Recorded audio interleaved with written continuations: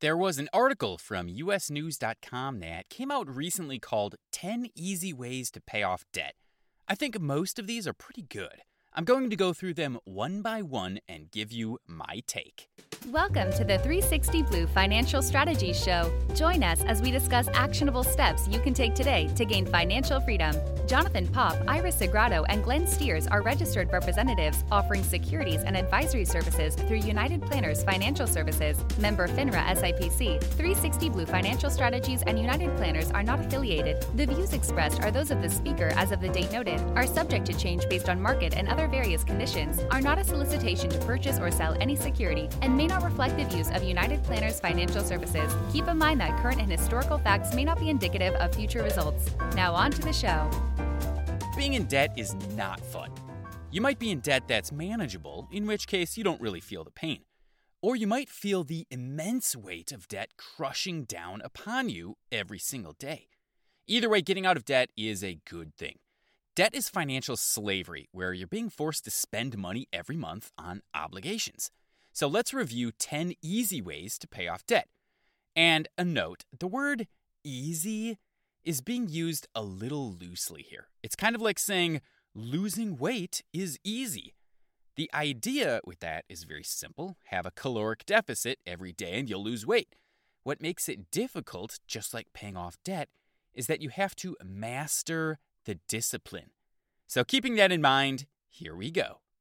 Number 1, create a budget.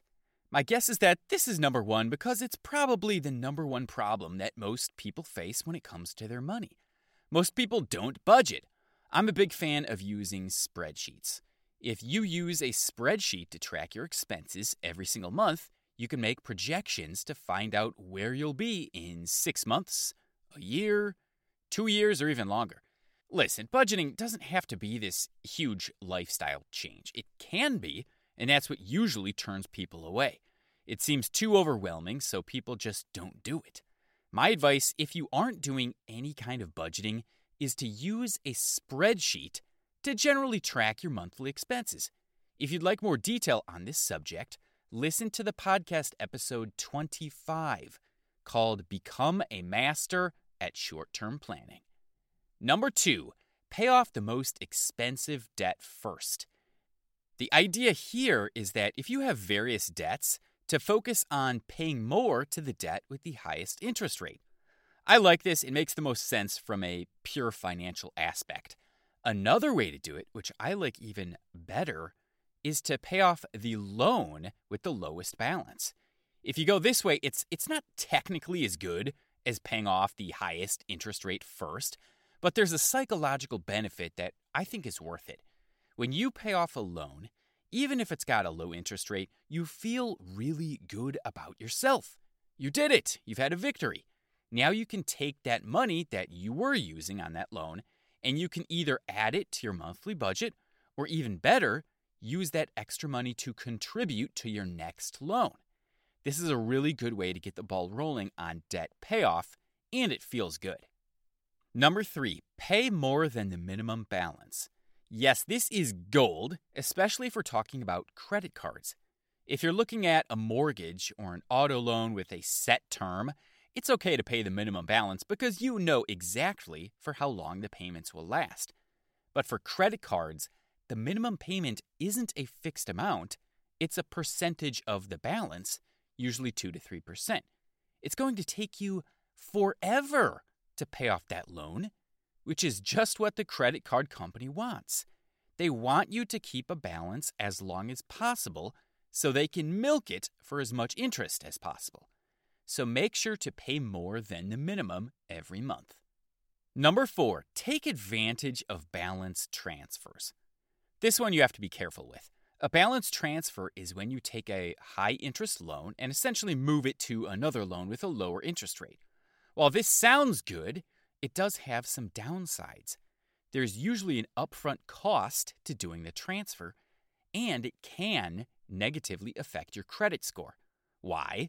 Because part of the formula for your credit score is how many debts you have open and closed, and for how long.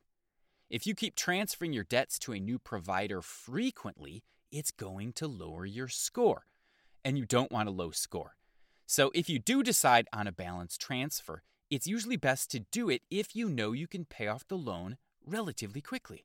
Some credit cards will offer transfers with a 0% interest rate for a given amount of time. Let's say 6 months to a year. Well, going a year without paying any interest is a great thing. But then after the year, the juice starts flowing and you've got to pay. You're still probably better off than you were, but just be aware of the upfront costs and the effect on your credit score before you go ahead with this option. Number 5, halt your credit card spending. This is the biggest no-brainer in the history of the universe. If you're trying to drain an area of water, you don't keep adding in buckets of water. Same with credit card spending. If you're trying to get out of the debt, you can't keep adding to the issue. I think it's a good idea to use your credit cards on a monthly basis, but only when you are paying them off every month. If you do that, it's good for your credit score, and there are usually benefits from the credit card company. But that's not what we're talking about here. If you are trying to get out of credit card debt, then you're in a different game altogether, and you have to stop using them. This is just to break your habit of continually adding to the toxic waste pool of debt. Some people will actually cut up their credit cards.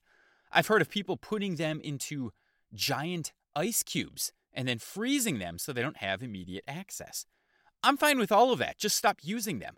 Switch to a debit card so you can build the habit of not adding to your debt. And that's 1 through 5. Next week, we'll take a look at 6 through 10. And with that, I'm all done. Have yourself a glorious day. For more information, go to 360blue.com. That's THREESIXTY blue.com. Keep in mind that this show is designed to be educational only. The representatives on this podcast do not provide legal or tax advice. For individual guidance, please speak with someone who knows you and your situation.